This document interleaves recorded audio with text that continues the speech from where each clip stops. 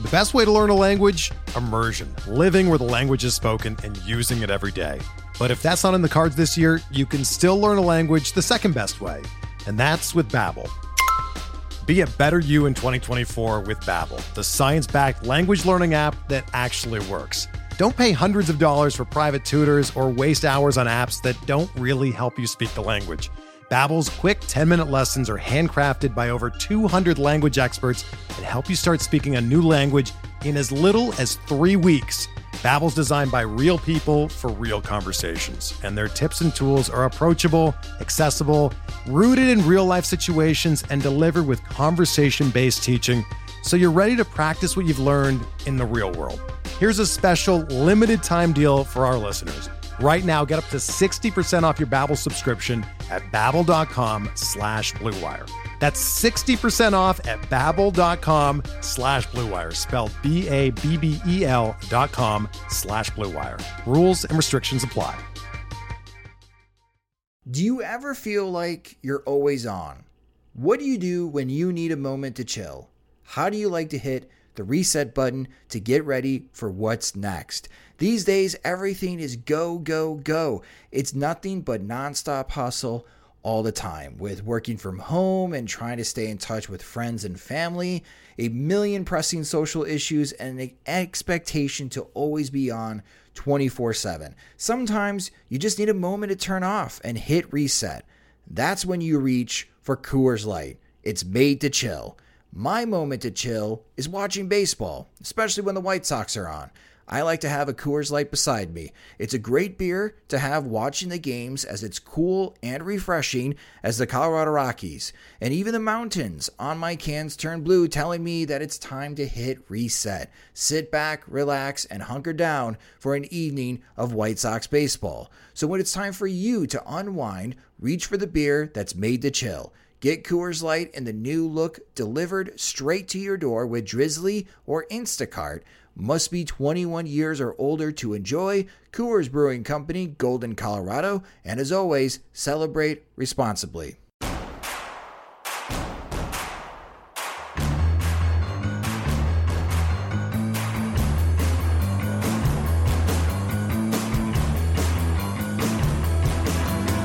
From your favorite source for Chicago White Sox talk, delivering news, interviews, analysis, and more.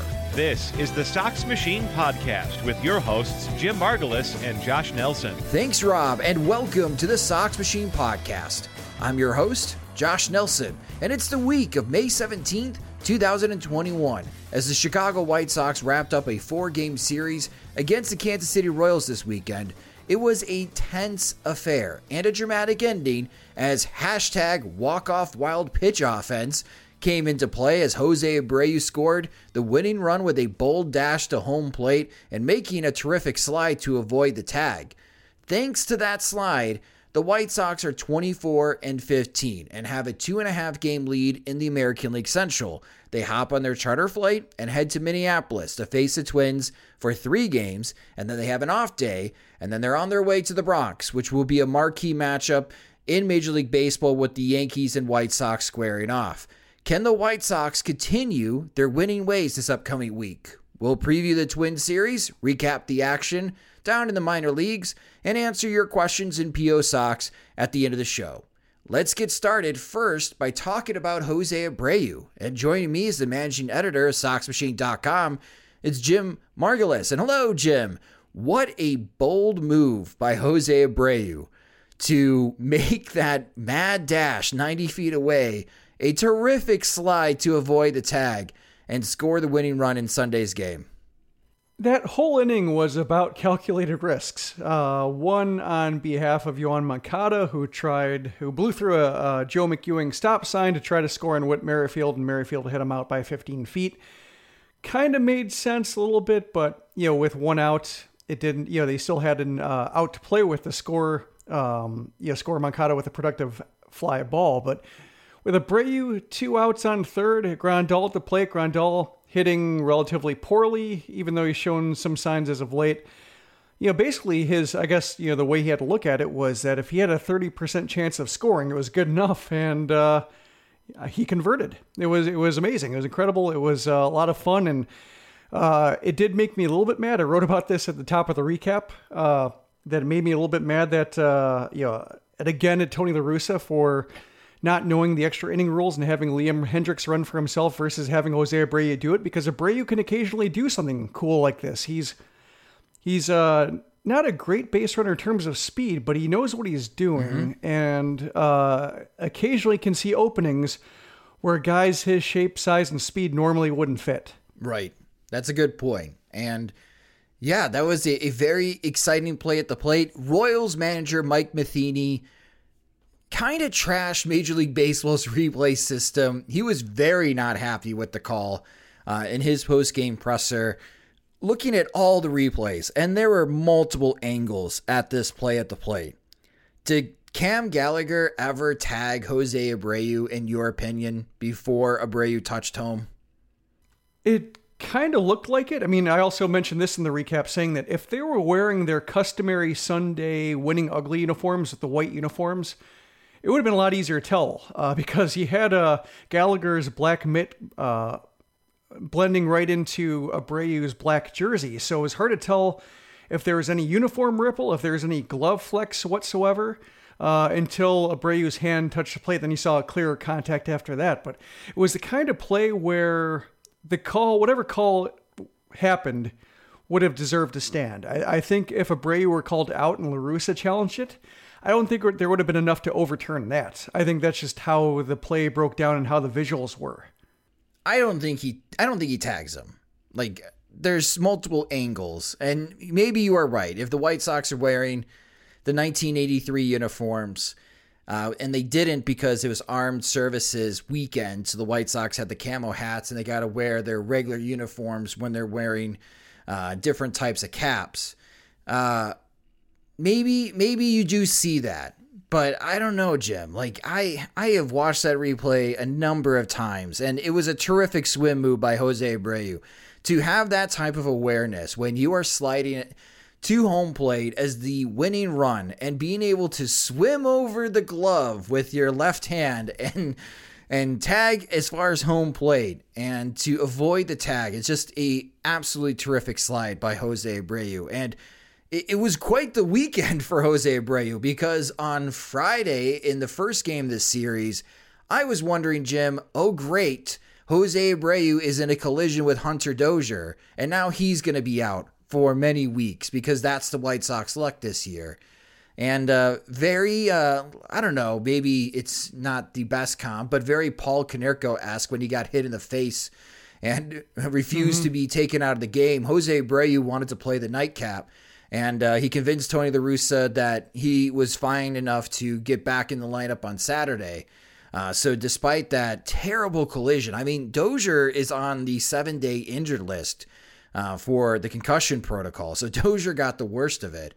But it was a very eventful weekend for Jose Abreu to have that type of collision, shake that off, being able to hit a home run on Saturday, and then score the game-winning run on Sunday. That's a pretty busy weekend. Yeah, Paul Konerko, I think, is a fair comp just in terms of toughness. The ability to bounce back, the ability to play through stuff. Abreu had the bandage on his left cheek to show it, but otherwise, he was, driving the ball. He looked fine in the field. And then he had the legs to make the play at the plate. So, I guess, sometimes you wonder when players try to get back in the lineup, especially somebody like Abreu, who has said, like in previous interviews, that his mom is very upset when he's not in the lineup, and he doesn't have a valid excuse for it, even if he's having a rough stretch or looks visibly banged up like a couple games before when he was like limping on the field after a hit by a pitch in the knee. I thought like maybe he should have been out for that situation. I don't necessarily... I trust Abreu's pain tolerance. I don't necessarily trust his knowledge of whether pain tolerance will translate into diminished performance for at least, the next game or two. But, he showed it. He showed that he was able to drive the ball. He showed that he was able to, his upper body and lower body are both working, and his head certainly seemed to be in the game. So, yeah, hats off to him. Yeah, Jose Abreu now in 38 games in 2021. His slash line is .255. His on-base percentage is .346. and his slugging is at .482. And the way that he's been hitting in May, that slugging percentage is going to be on its way above 500, and that batting average is going to continue to climb for Jose Abreu because and let's face it, it wasn't the greatest April for Jose Abreu. But so far in the month of May, in 13 games, Jim, Jose Abreu is hitting .349 with a .444 on base percentage, and he's slugging .674. He's already got 3 home runs in the month of May in 13 games. And I know I keep bringing this up, but looking at the StatCast numbers as far as how opposing pitchers are pitching to him, the four-seam fastball, he's getting better success in May after hitting just 190 batting average in the month of April against four-seamers and a very non-Jose Abreu slugging percentage against fastballs at .333. In May so far, Abreu's hitting .235 and he's slugging .471, so he's getting a lot more out of the four-seamers as far as making good contact. But my Lord, his numbers against sliders and changeups are insane to start the season, Jim. Abreu against sliders is hitting .366 with a .707 slugging percentage. Changeups, he's hitting .429 with a 1.143 slugging percentage against changeups. And in the month of May, good God, do not throw sliders to Jose Abreu, or I guess as a White Sox fan perspective, continue to throw sliders against Jose Abreu because he's .545 with a batting average against sliders and slugging 1.182. He's yet to strike out against a slider in the month of May. And I guess when you're looking at these numbers and your opposing team, let's say like the Minnesota Twins, Jim, you have to be four-seam fastball dependent. But man, that is entering a danger zone against Jose Abreu because maybe with the way that he is swinging and the way that he has been playing so far after the first couple weeks in May, that is your best route right now because he's destroying sliders and changeups. Mm-hmm. But if he decides to shift focus and start searching for the fastball, he's going to make opposing pitchers pay like he did last year against that pitch. It's funny. I was looking at his numbers, and the number that jumped out to me, it's two completely different approaches. You're looking at his pitch data. I looked at his baseball reference page, saw the black ink with RBIs. He was leading the league in RBIs coming into the game. Rafael Devers is now one ahead of him. But yeah, that's just like, yeah, you can look at some of the numbers. With Abreu, it seems like, it's a feel thing. It's an eye test thing with Abreu. Like if he's going well, he's going well. If he's hitting, depending on what pitch he's facing, if he's chasing, stretching the strike zone too much. This version, it was swinging at pitches too low. Previous iterations, swinging at pitches too far inside, or chasing sliders off the plate. He seemed to contain his problems to be fastballs low and recognizing the spin, but not recognizing the location. And now it seems like he's got a better handle on that. So he's leading the league in RBIs, or is now second. But it's almost like with RBIs, that's a very Sabermetrics 1.0 argument to argue about their value and say like Joe Carter. I love the stat. But I still love the stat. When it comes to Abreu though, just like, is he leading the league in RBIs? He's fine. That's just a quick check. Like, yeah, he's good. Like he's doing what he's supposed to do. He's doing what he's wired to do. When he's not doing that, when he has an RBI, when he's like, say, and I guess the standards are so high that if he's like on pace for a 90 RBI season, that's terrible. Like something's wrong. But just, he has a sequence against the Royals and Twins where he drives in 8 over 3 games to get right back into it. And that's just, basically have to trust him. And it's hard sometimes because when he looks bad, he looks bad. And then double plays are a problem, and especially frustrating when he can kill a rally with one out with one swing. But, I think the numbers I look at are, I guess to really reduce it is RBIs and double plays. And he hasn't grounded to a double play since April 29th. So that's, I think, he solved the low fastball issue, beating it into the ground. And I think it's going to take a while for the league to figure out what's next. And the weather has been not consistent in the month of May for the White Sox. Again, I'm not a fan of the weather's warming up and he's going to hit well. No. That's if you want to make the argument that, hey, Jose Abreu needs 100 plate appearances to get going now, I can buy that. I can definitely buy that. And then, of course, that syncs up with, hey, now we're in the month of May. The weather's good. So, yeah, that must mean that they're correlated. No, they are not. Well, normally I wouldn't, I would agree with you, but I just think this year the wind patterns seem odd. Or the airflow patterns, whatever, what have you, seem odd. Like Jorge Soler crushed that ball. Yeah, he did. And Larry Garcia didn't have to feel for the wall. Yeah, and I think we're going to get a StatCast article from Mike Petriello about this. The ball it's not carrying to center field or to the gaps at guaranteed rate field. And I'm not sure how or I don't think anything's really changed at the stadium. Down the foul poles, oh my God, if I see one more opposite field home run like Salvador Perez, I'm going to be that guy, be like, you need to check the bat. Because there's no way that ball should have went out of the ballpark with that type of swing where the pitch location was. And it just didn't go over the fence. It went a couple rows into right field. So the ball is really carrying, especially for right-handed hitters, down the right field line. And typically those are not great swings from a right-handed hitter. But I'm glad that you wrote about it, Jim, because the eye test tells me, man, Tim Anderson's hitting these rockets to right center field, and they're getting caught. And it's like, that wasn't caught last year. And it just seems like the ball's not carrying at all to center or to the gaps. Yeah, and Anderson has, kind of strode out of the box a couple of times, thinking he got a hold of one. Moncada's done the same thing. Abreu's had a homer taken away from him on the right center warning track. So some guy, I think hitters will tell you a little bit.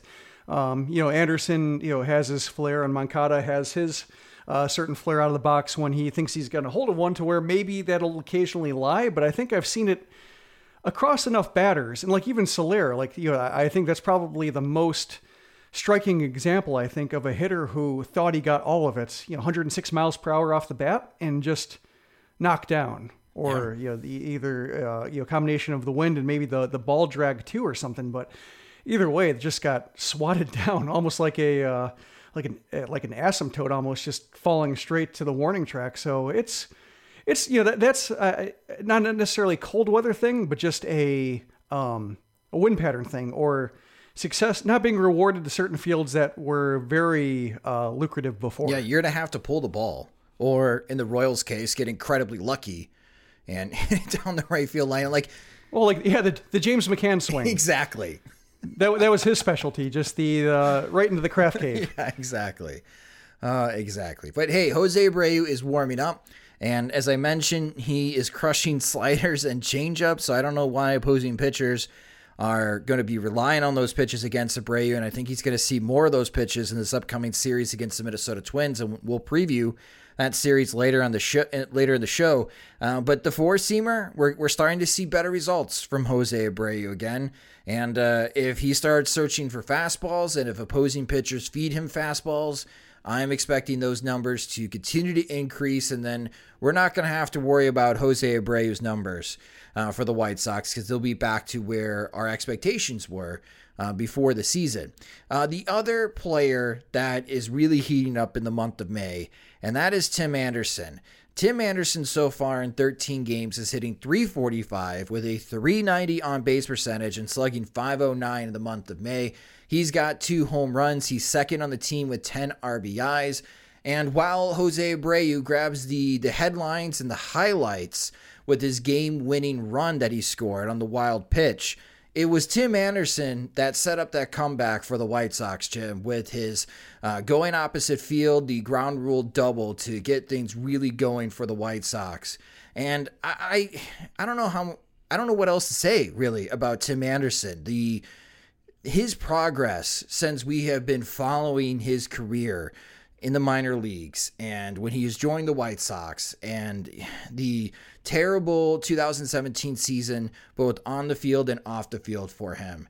And the way that he is hitting right now, everybody continues to ask that doesn't follow the White Sox. Like, come on, Anderson has to regress at some point, right?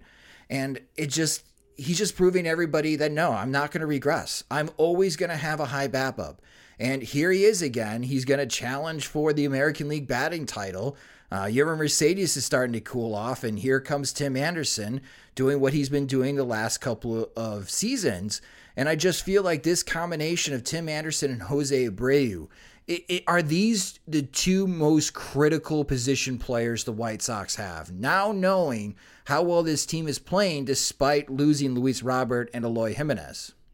I think it's fair, especially since Yoan Moncada hasn't quite gotten his stroke back yet, and the exit velocity hasn't returned to what it was in 2019. He might be the other guy who's in that conversation, but without him, and if you can't necessarily count on him getting all the way back, for the immediate future, then yeah, it's those two guys. And we've talked about Anderson before when he's gotten banged up, that, there's something extra he brings when he's going well, that other guys can't quite do. And I think you saw it in the field during the Royals series, is that, when he was, at shortstop, I think it was Hanser Alberto on second, like he was kind of just jogging back and forth and, messing around with Alberto and seemed like he was just, having fun and relaxing the field and kind of trying to distract the Royals. And then when he got on second, well, first of all, he stole second, and then he, with Adam Eaton at the plate, and then he was really distracting Brady Singer so much that Singer threw a pickoff move to the shortstop who wasn't covering. Singer wheeled around and realized nobody was covering second, kind of just angled his throw to go to where a fielder was, or else Anderson would have been able to take third. But, he's just having that kind of fun with it, where he just feels like the field is his.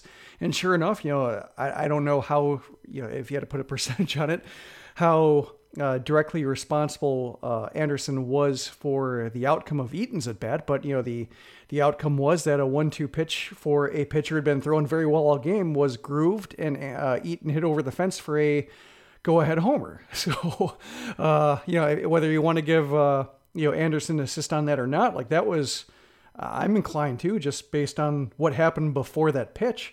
And then, he gets on base, to start the inning, scores the tying run, is involved in that. So he was, involved in the two crooked numbers. And when he's at the top of the order and when they're having the problems in the two spot behind him, his ability to, get on base and then make extra bases happen one way or another is huge. And defensively, he's really progressed. Yeah, he sharpened up. My knock on him before was that he'd make the occasional error. I mean, I think he's had evolutions. Like one was the player who would make sensational plays and also like irritating errors.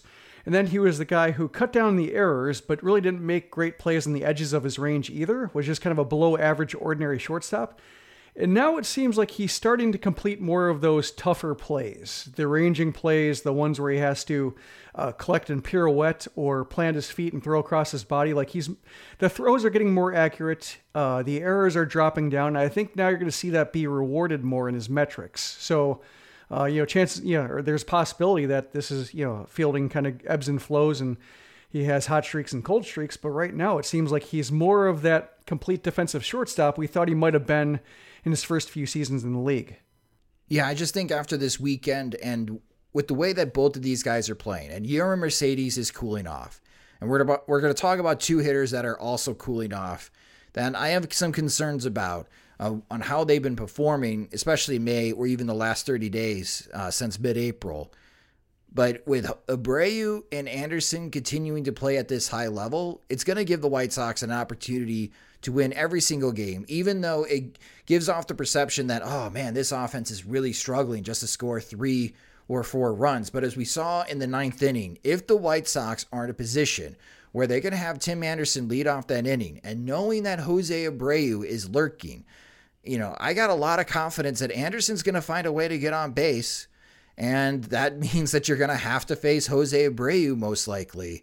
And the way that he's hitting in May, that's going to be trouble for opposing teams. And that's what we saw in Sunday against Kansas City. And that's why I'm a believer that the White Sox can continue to win in this way. It's fun when we watch them play 4 straight games and they score at least 9 runs in each of those games and everyone's clicking and everyone's hitting. It's a lot of fun, but that's not reality throughout the course of a 162 game season. The White Sox, not with that attitude.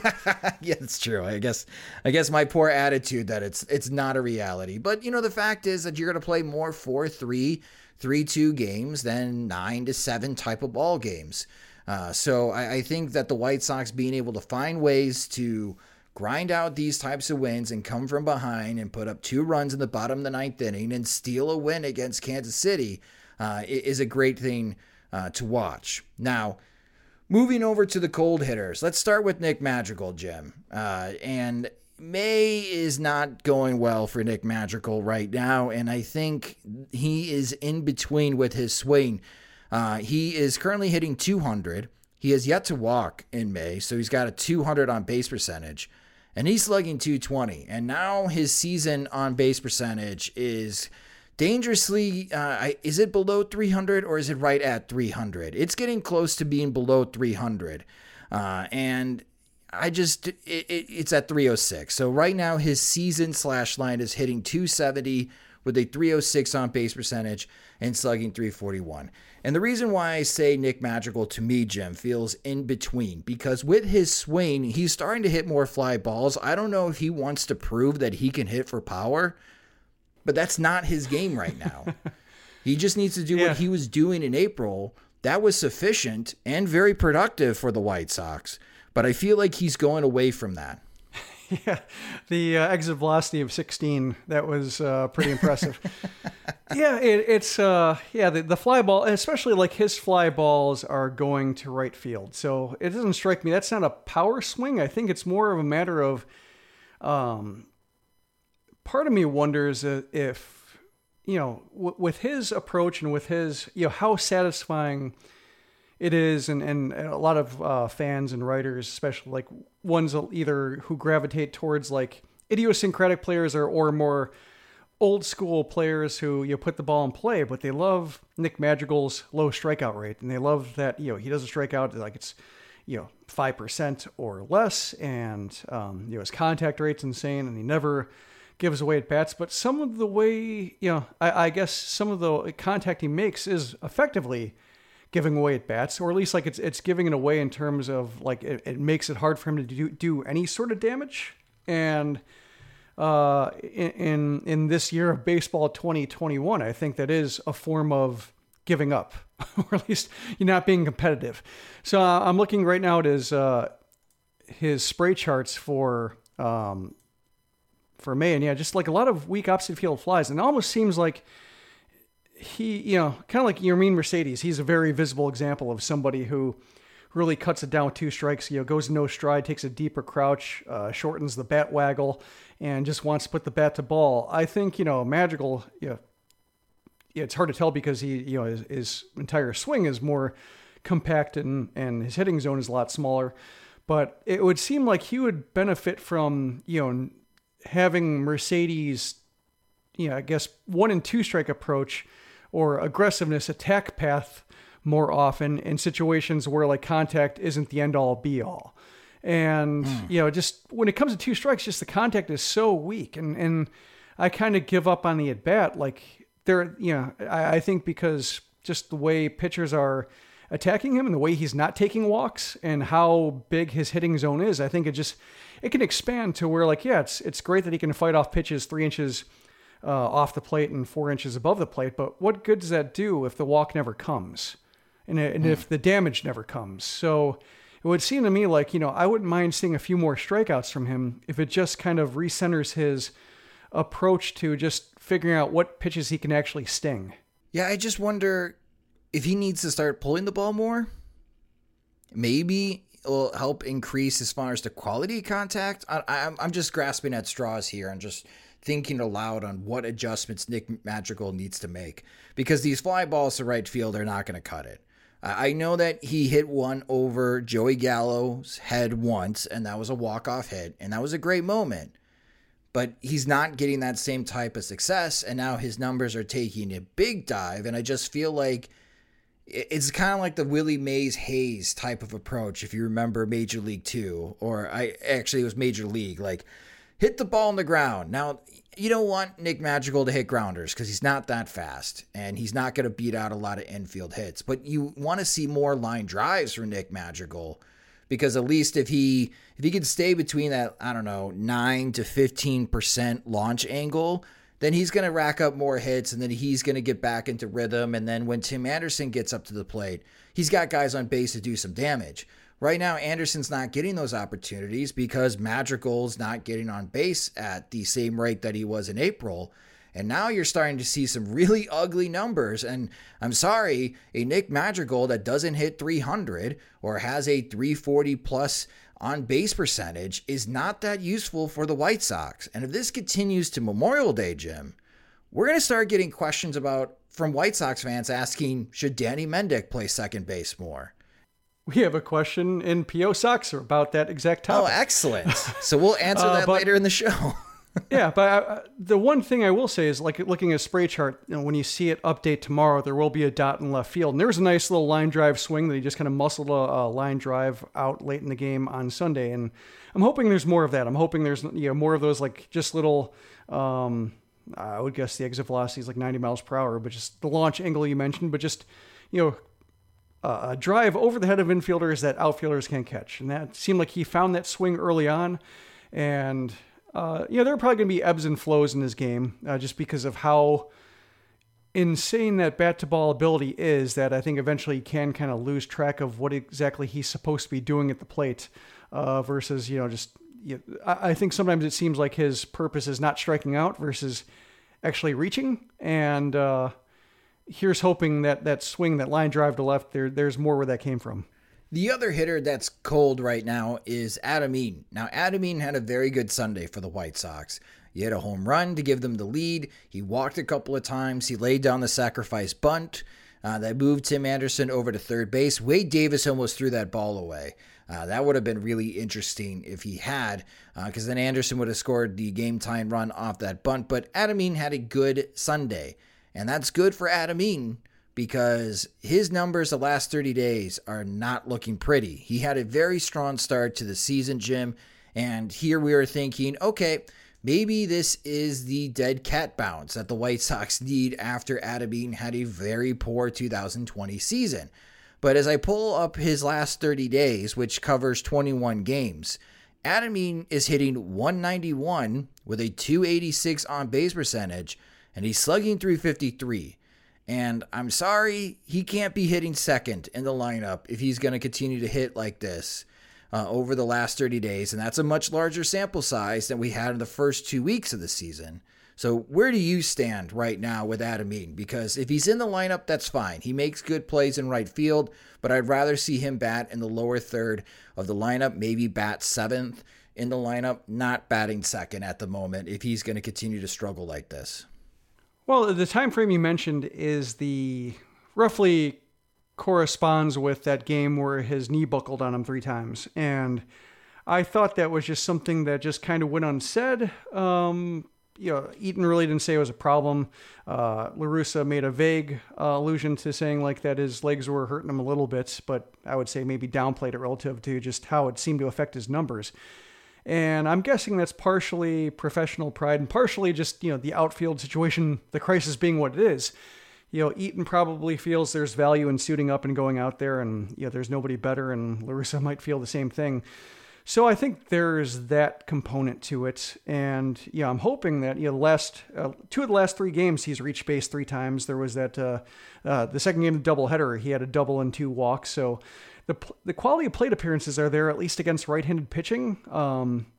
I think he did have a couple of terrible at-bats where he swung at some curveballs well in the dirt to where I think he just might have been a manifestation of the struggles that he was having. But there does seem to be a little bit of return to the plate recognition he had, at least over the last few games. So I'm hoping, that that's a sign of an upswing there. But I'm hoping also that when it comes to just right field and him being pretty much a platoon bat now, because his approach against lefties doesn't really seem like it's conducive to much success against them. And I don't think he's going to return to the form of an everyday outfielder that he was, everyday leadoff man that he was with the White Sox, with his first run.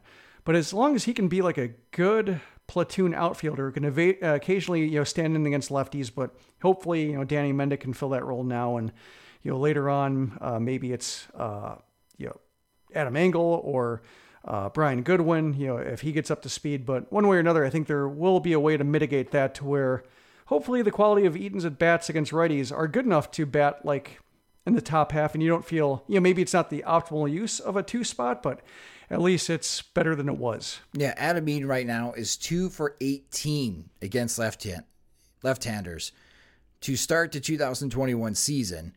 And I don't think it's going to get a lot better. Again, he did have a good Sunday, and maybe that unlocks something for him, but we're going to be talking about the White Sox Twins series here in a moment, and Jay Happ's going to pitch in that opening game, and maybe Adam Eaton shouldn't be playing that game.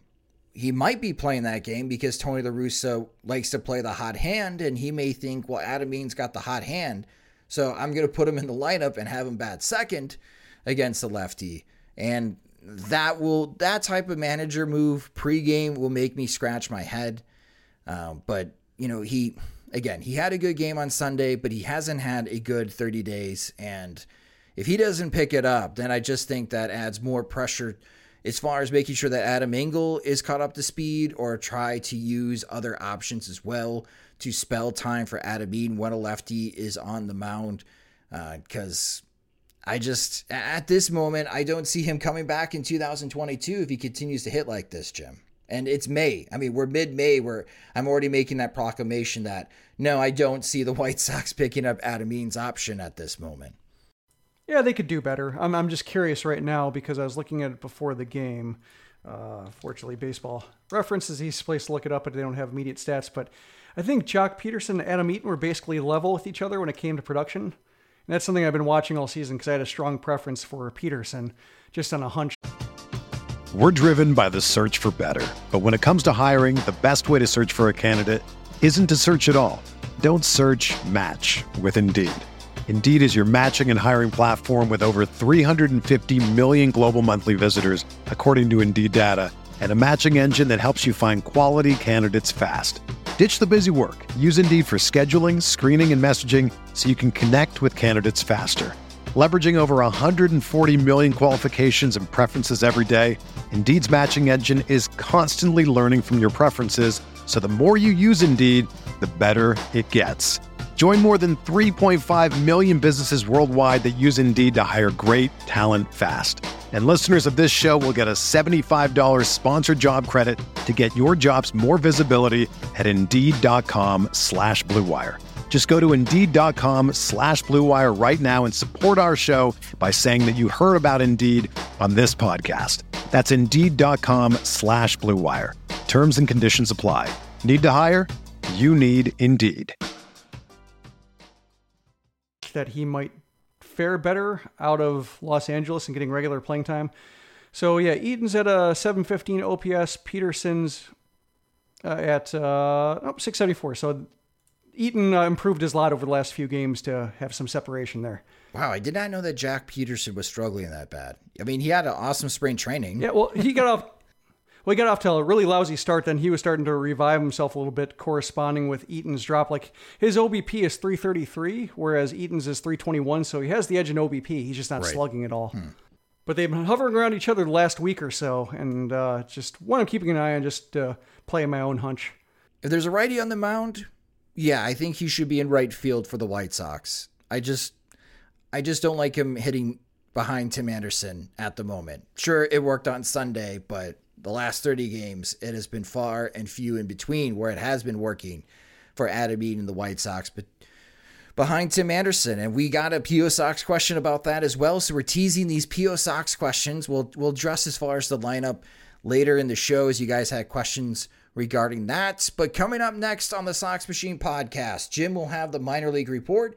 But first, a quick word from our sponsors.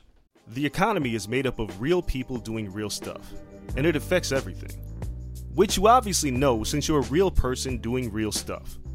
Marketplace is here to help you get smart about everything beyond the what of the day's business and economic news. We dig into the how and the why with the real people driving our economy. From big tech and interest rates to small businesses and what's happening at the Fed, Marketplace breaks it all down so you don't have to. Listen to Marketplace wherever you get your podcasts. Welcome to the Minor League Report. We'll start in Charlotte, where Gavin Sheets put an exclamation point on another big week with a 2-homer game against Norfolk on Sunday. He's up to 3 on the season, giving him a slash line of .367 with a .415 OBP and .633 slugging percentage. He split his innings between first base and right field, and he might warrant a look if the White Sox feel they need a left-handed option who isn't Jake Lamb. Speaking of Jakes, Jake Burger stayed healthy the entire week and homered in 3 straight games at one point.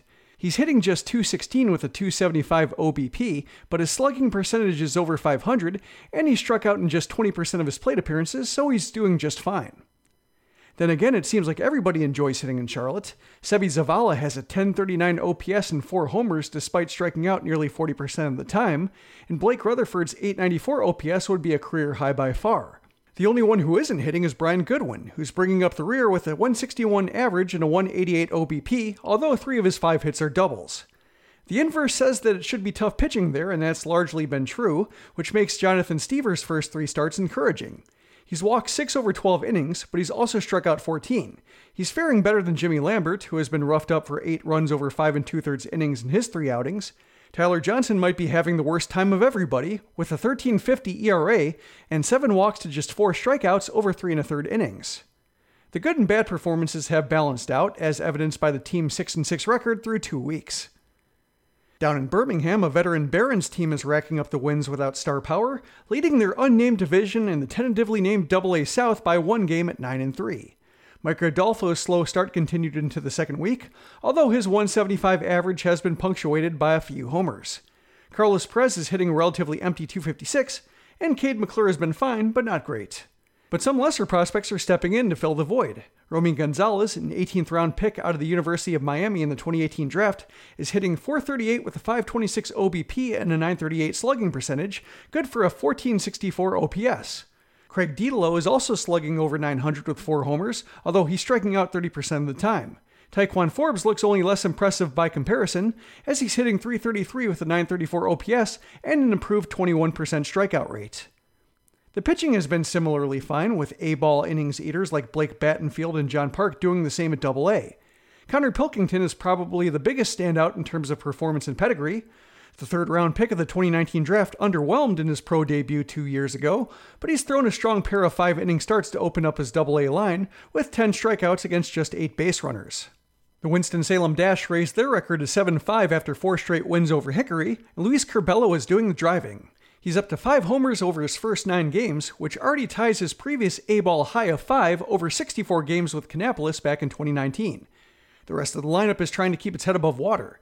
Yolbert Sanchez is still looking for his first extra base hit. Lennon Sosa has just 1 walk against 18 strikeouts. Luis Mieses' average dropped to .175, and Bryce Bush hasn't played since Wednesday. The pitching has propped up the offense, particularly 2018 third-day draft picks. Jason Billis, whose first couple of years in the pros had big strikeout totals matched by an inflated walk column, has opened his season by striking out 18 against just 2 walks over 9 2/3 innings. Davis Martin recovered from an ugly high-A debut to allow just 1 earned run over his next 9 innings, with 12 strikeouts against 3 walks. Isaiah Carranza has also impressed for a guy who didn't have a recorded pro pitch to his name before the season, even though he was selected 3 drafts ago. As for the Kannapolis Cannonballers, at least they won a game. Sure, it was a 1-0 nail-biter against the Fayetteville Woodpeckers, who had previously rallied from a 6-0 deficit, then no-hit the Ballers to win the previous 2 games, then routed them by a score of 12-2 in the series finale. But the phrase "a win's a win" has never carried so much weight, as Kannapolis is 1-11 to start the season. The good news is mostly contained to shortstop Jose Rodriguez, who is hitting .294 with an .808 OPS and has kept the strikeout rate under control so far. The rest of the lineup looks like it could have really used a short-season rookie league. James Beard is the only other position player prospect hitting over 200, at least since Chase Krogman hit the injured list. Things are a little brighter on the pitching side, as both Matthew Thompson and Andrew Dahlquist threw impressive outings in their most recent turns against Fayetteville. 5 scoreless innings for Thompson, 3 for Dahlquist. Jared Kelly is the prep arm who might not be ready for A-ball just yet, as he's issued 9 walks on top of 7 hits over his first 5 innings, giving him a 14.40 ERA thus far. The Cannonballers return home to face Columbia this week in hopes of hosting their first victory at their new downtown park. The Dash traveled to New Jersey to take on the Jersey Shore Blue Claws. The Barons are back to Birmingham to battle the Biscuits, and the Knights hit the road for the first time to play the Durham Bulls. That's it for the Minor League Report. Visit SoxMachine.com because I'll be introducing a new bi-weekly feature called Farm Fortnight with a more detailed overview of how White Sox prospects have performed over the previous 2 weeks. It'll be exclusive to Patreon supporters, so if you don't already subscribe, consider doing so at patreon.com/SoxMachine, where you'll get an ad-free podcast, an ad-free site, and bonus content on both starting for $2 a month. The Chicago White Sox now head to Minneapolis for a 3-game series to face the Minnesota Twins after sweeping the Minnesota Twins at home last week, and hopefully those good vibes continue for the Chicago White Sox. The Minnesota Twins had a really odd series this past weekend at home against Oakland. They lost the opener, but had a dramatic comeback in Game 2 thanks to Miguel Sano hitting a opposite field home run that caught the overhang in right field, really shocking the Oakland A's as the Minnesota Twins won that game.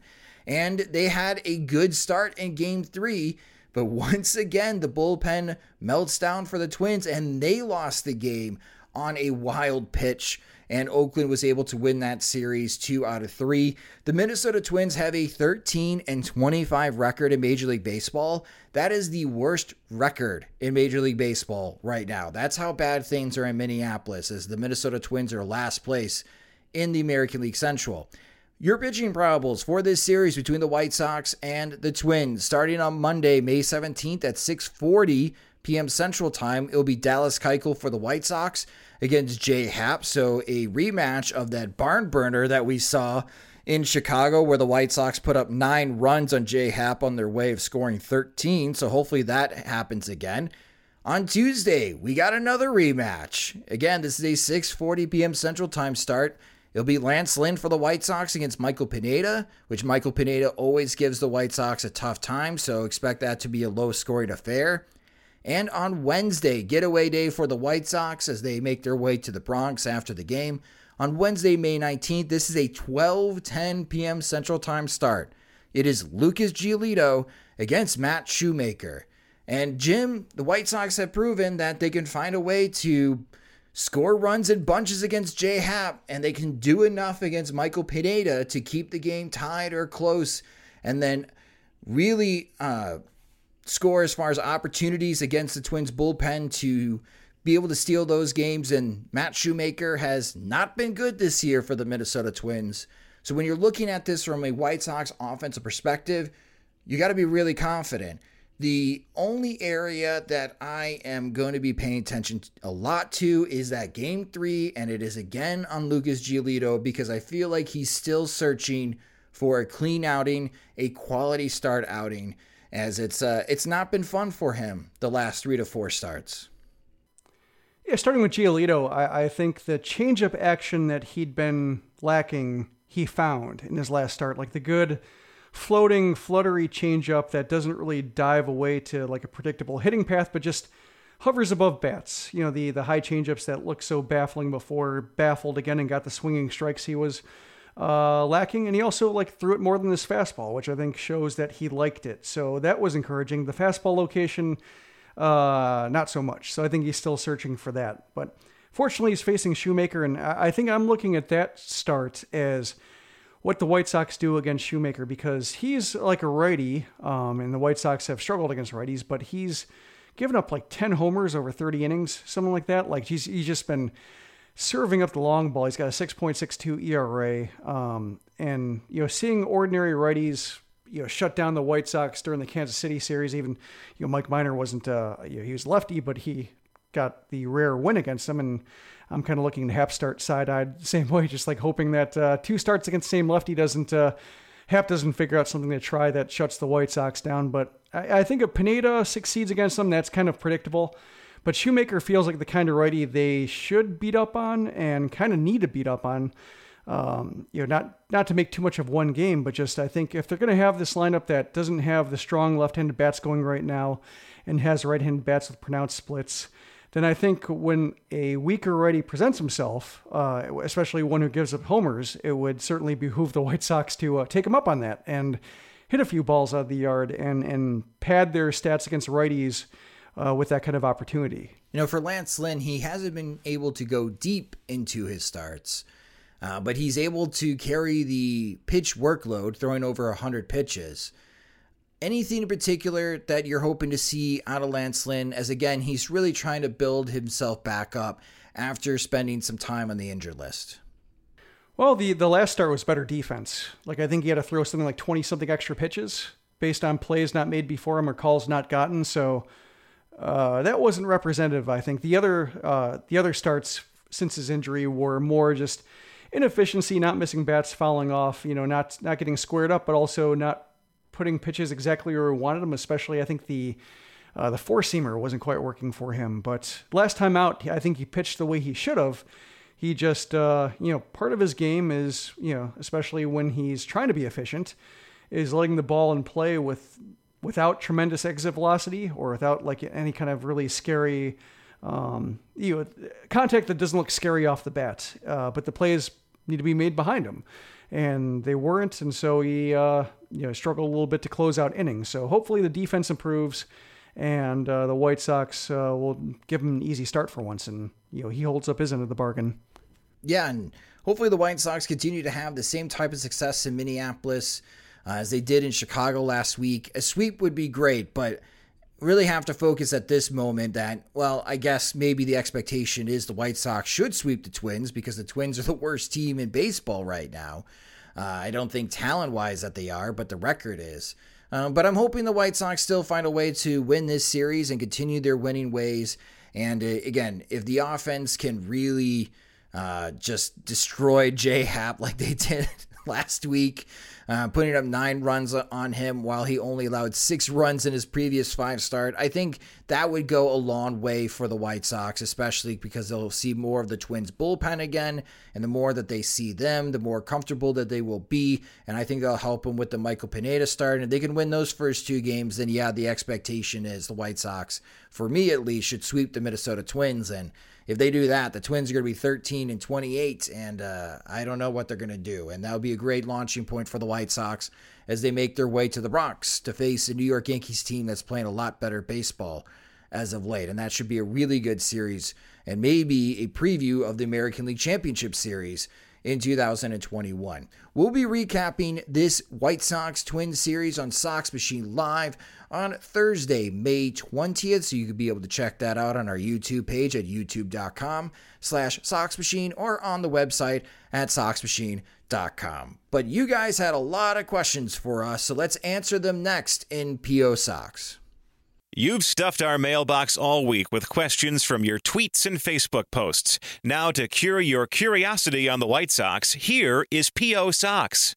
Thanks, Rob. And yes, this is our favorite part of the show where you, our fans and listeners, get to ask the questions. It's P.O. Sox, where you submitted your questions to us via Twitter. Follow us on Twitter at SoxMachine. But again, we've been getting so many questions from our Patreon supporters. We're well over 500 Patreon supporters, which is awesome.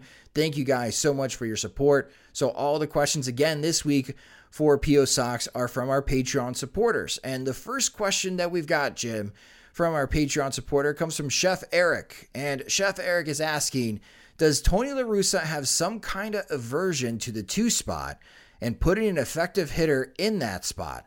I know complaining about the lineup is an annoying White Sox Twitter topic, but I do feel like Tony La Russa putting in struggling hitters like Lurie Garcia, Adam Eaton, or Jake Lamb in that spot is a little baffling, even if Jake Lamb and Adam Eaton have homered recently. Yeah, I think, there are a few things. One is that he likes Abreu batting fourth, and there are reasons, there's the matter that he's been producing better since he dropped to the 4th spot. But there's also a real sabermetric reason for batting somebody like Abreu 4th is because there's a better chance of him coming to the plate with runners on base batting 4th than batting 3rd. There are more opportunities batting 3rd to come to the plate with no runners on and 2 outs. So that's why you do that. So, if you feel like Abreu is most dangerous batting 4th, then that freezes his thinking in one regard. I think the other thing is that he liked the way it looked when Adam Eaton was looking good, and he's trying to catch that lightning in a bottle again. And he liked the way that the lineup looked when Luis Robert was there. And so just I think based on how it worked with other players, and Eaton's the only one standing of those 2, it just feels like he's preserving Anderson first, Abreu fourth, Moncada third, and just trying to kind of feel his way around for like the most likely guy to stick there next. And I guess Jake Lamb batted there once because he's been able to draw a walk and actually see some pitches. Garcia is the one I didn't get. He did draw that heroic walk the other day, but I don't think you're going to see that from him. So I didn't like seeing that one. But I think Eaton, against righties, he's not the most, the terrible choice to bat there as long as you don't, pitch a lefty against him. I think when it comes to the second spot, some ideas I have is one Grandal, just because his ability to draw walks helps there, and his ability to see a lot of pitches can help Anderson run if Anderson's on base. So I wouldn't mind seeing him get a shot up there. Andrew Vaughn, kind of along the same lines against the lefty, wouldn't be terrible to see him there. But otherwise, I think the hopes kind of rest on Eaton being somebody who, against righties at least, and rested enough to where his legs aren't beat up, to where he can resume his old production and just be somebody who at least gets on base to mitigate that. Otherwise, I think you're kind of left with, maybe Moncada moves up and then you have, Mercedes, if he heats back up, batting third, or Grandal batting third. But, you can maybe, mess some guys around with the third spot and see who works there if you really like Abreu batting fourth. But right now, I think just he's not giving up on Eaton, because Eaton, as we saw, as we talked about, reaching base 3 times in 2 different games recently, like the possibility's there. He just needs to be closer to 100% and facing a righty to make that happen. You're Mercedes hitting third. See, I hadn't thought about that possibility. I'm in favor of shortening the gap between Tim Anderson and Jose Abreu, but I understand your perspective and what you brought as far as saying that, it's better if Jose Abreu hits with more guys on base and he has a better opportunity of doing that, batting cleanup.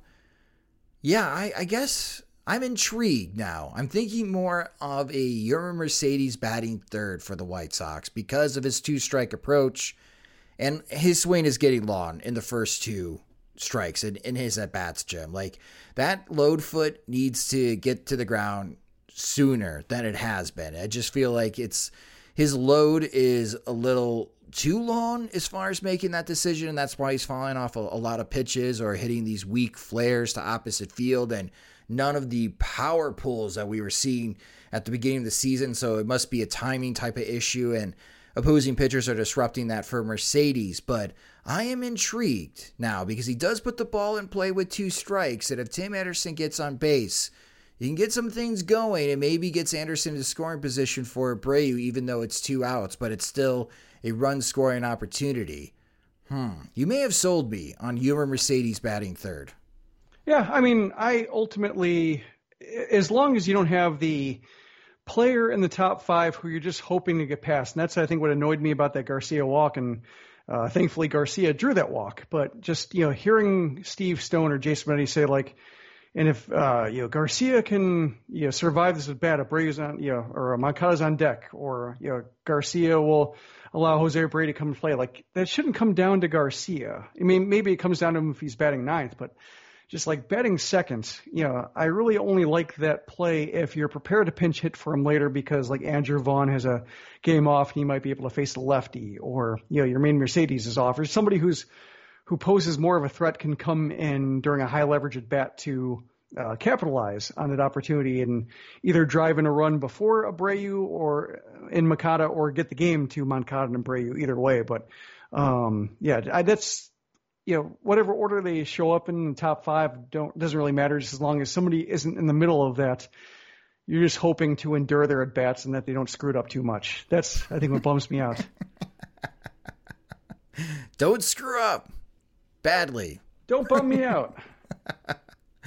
Oh, man. Well, Chef Eric, thank you so much for your question. Our next question is very straight to the point, Jim, and it comes from Mark. Mark's asking, more Danny Mendick, less Nick Madrigal? No, I think for a couple of reasons. One is that, Mendick, I think he starts, at least based on the 2 seasons we've seen him start, maybe you can count as September too, but he tends to start hot and then cool off. And like this year, he started out 4 for 6. He's been 4 for 24 since.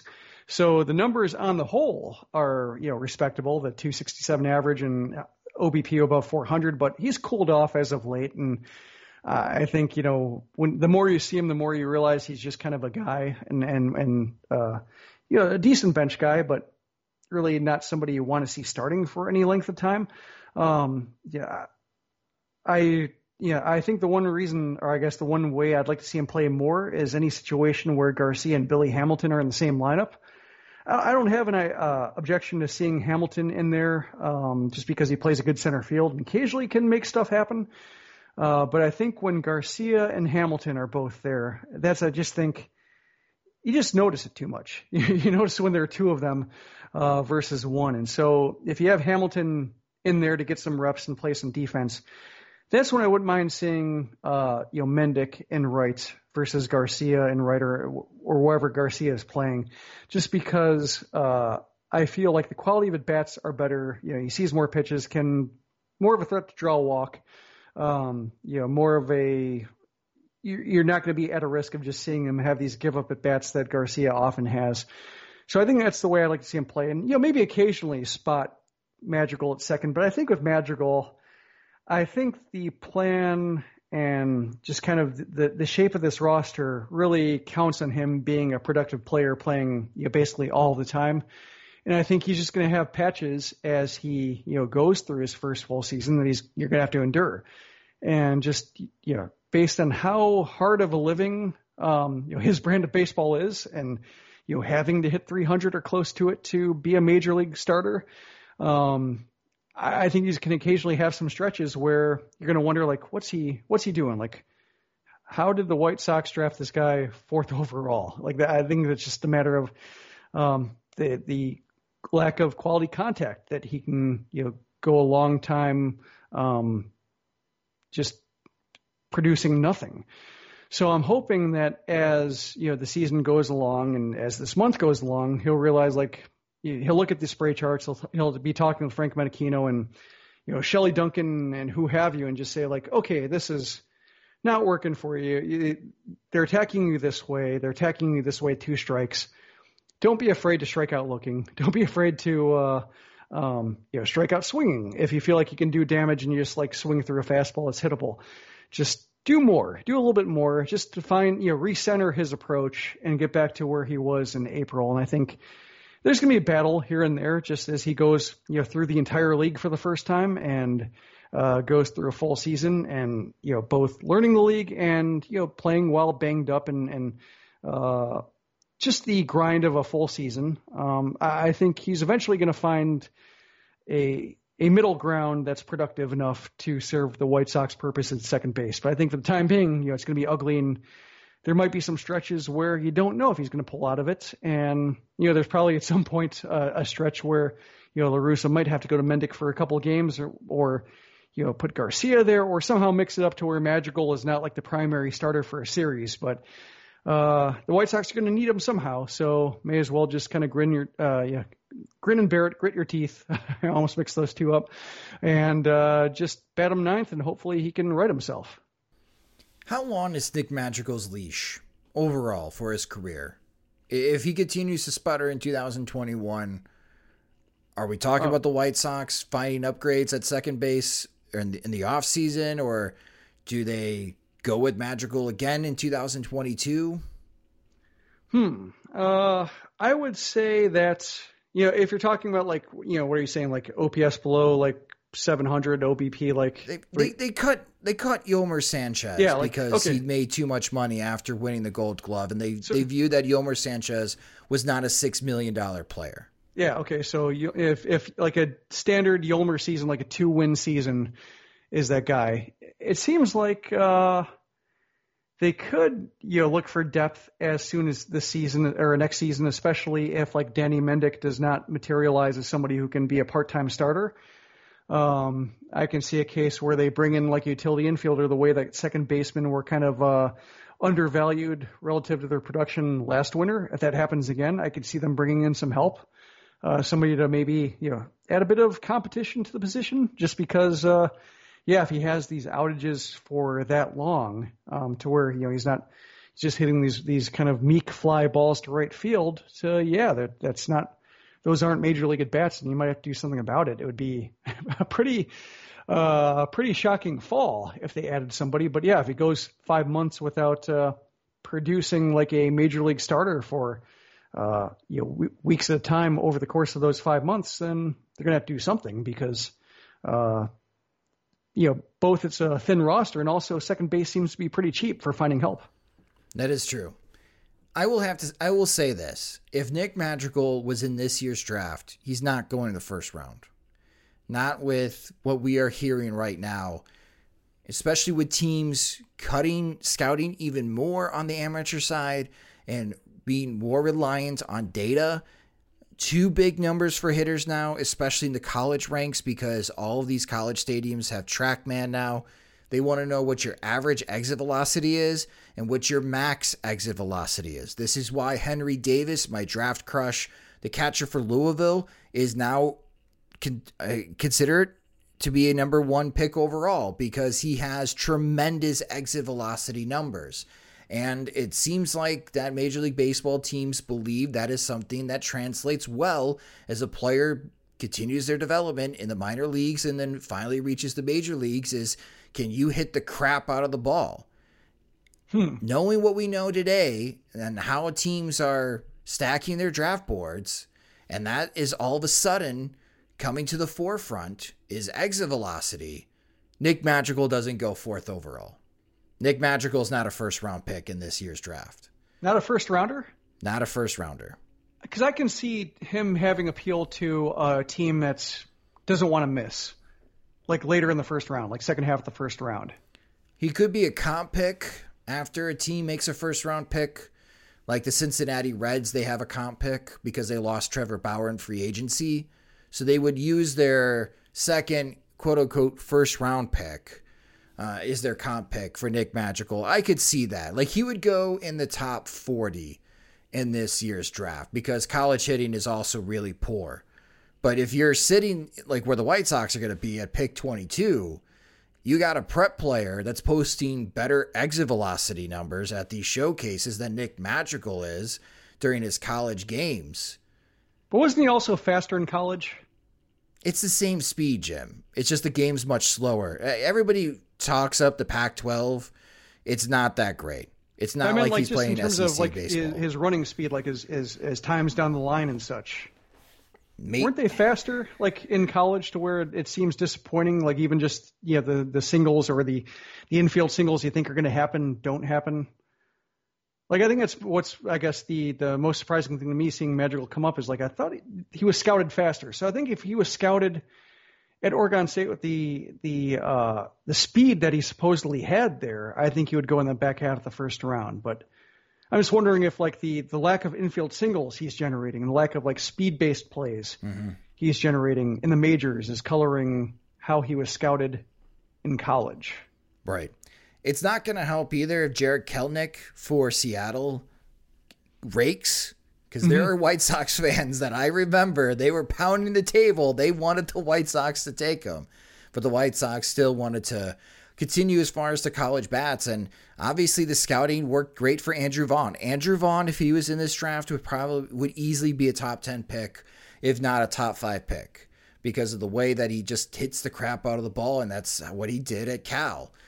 But yeah, knowing what we know now as far as this year's draft class, that so many teams are coveting the max exit velocity number and your average exit velocity number, I don't think Nick Madrigal's a first round pick in this year's draft class. I just don't.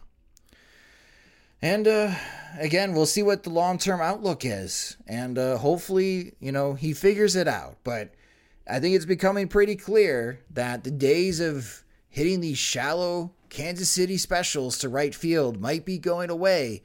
So while the league is adjusting to Nick Madrigal, it's time for Nick Madrigal to adjust. And does he have the ability to do so and still be effective? We'll find out. But Mark, thank you so much for your question. Our next question is a two-parter here. I think it's a joint question from Andrew Siegel and As in Rec. And Andrew's asking, let's look for a way to improve the outfield. The trade market, it seems like it could be a seller's market with a lot of teams bunched in the wild card standings. So do you act now and call Colorado, Pittsburgh, or Arizona? Or do you go to the Charlotte pipeline, giving Gavin Sheets or Luis Gonzalez or Brian Goodwin a chance? And as in Rec wrote to us, who are we more likely to see in the White Sox outfield in June? Brian Goodwin or Gavin Sheets? I think Brian Goodwin was the outside addition for the time being, like while the standings take shape and while the trade market materializes and while we learn, which players are going to be the ones, on the market and which teams are going to be the ones selling. I think Sheets is the guy to keep an eye on just based on the way they've deployed him.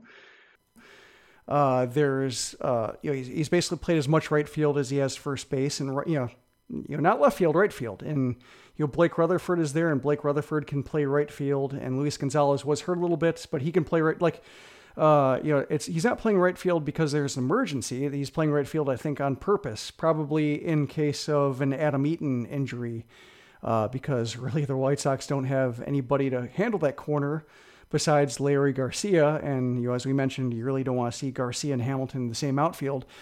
So I think at that point, you have a case where, a guy like Sheets makes sense. I will say that, when you look at Charlotte, and I mentioned this in the minor league report, that right now a lot of guys are hitting well in Charlotte. Like Sebi Zavala looks like a world beater again in Charlotte. And so I think, having them go on the road after 2 series at home will tell us a little bit more about just exactly how Power is playing, whether Jake Berger is a guy who can hit 3 homers in a row, whether Sheets is a guy who can go deep twice in a game, or, do their numbers look more ordinary after one extended road trip? I think that's what I'm going to be looking at with Sheets, over the course of the next 2 weeks. But, should June roll around and Eaton gets hurt or somebody isn't cutting it to where, there is an opportunity, I think Sheets could be the guy who gets the call if he can at least hold the line as he goes on the road. I think I'm ready to buy a ticket to jump on the Gavin Sheets bandwagon, Jim.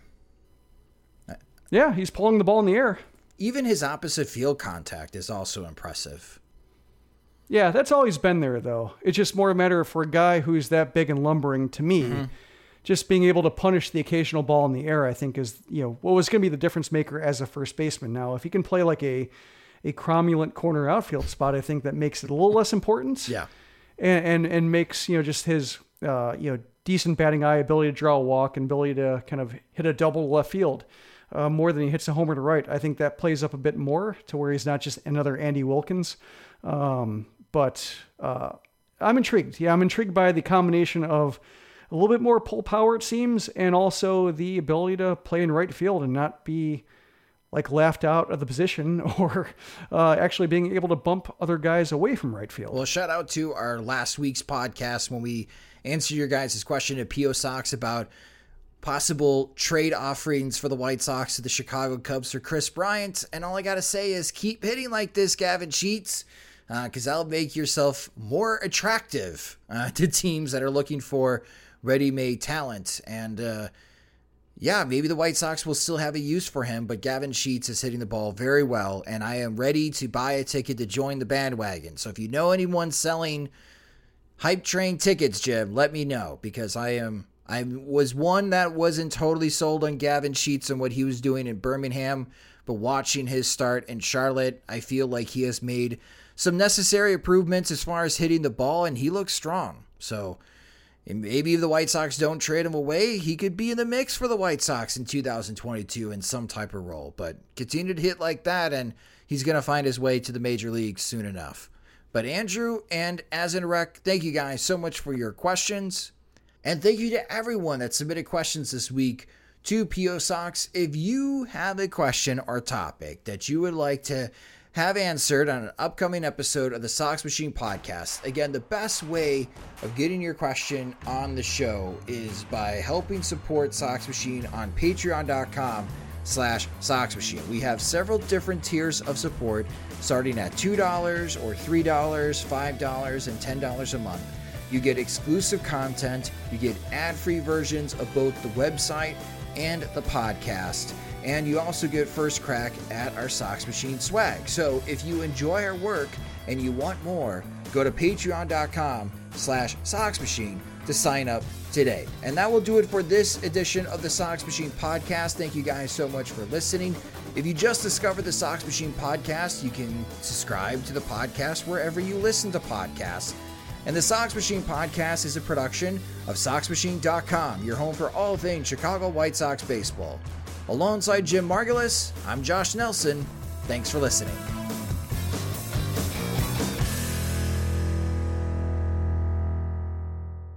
Everyone is talking about magnesium. It's all you hear about. But why? What do we know about magnesium? Well, magnesium is the number one mineral that 75% of Americans are deficient in. If you are a woman over 35, magnesium will help you rediscover balance, energy, and vitality. Magnesium supports more than 300 enzymatic reactions in your body, including those involved in hormonal balance. From functional medicine doctors to mental well-being and female hormone experts, we all know that magnesium is the one mineral to improve all aspects of well-being and health. But which one? Magnesium Breakthrough from Bioptimizers, the trusted choice recommended by leading experts with 7 best-absorbed forms of magnesium to ensure your body receives the support it needs for overall well-being. Go to bioptimizers.com/balance today and use code BALANCE10 for 10% off. Support your journey to wellness at bioptimizers.com/balance. Magnesium Breakthrough from Bioptimizers, your foundation to optimal health and vitality.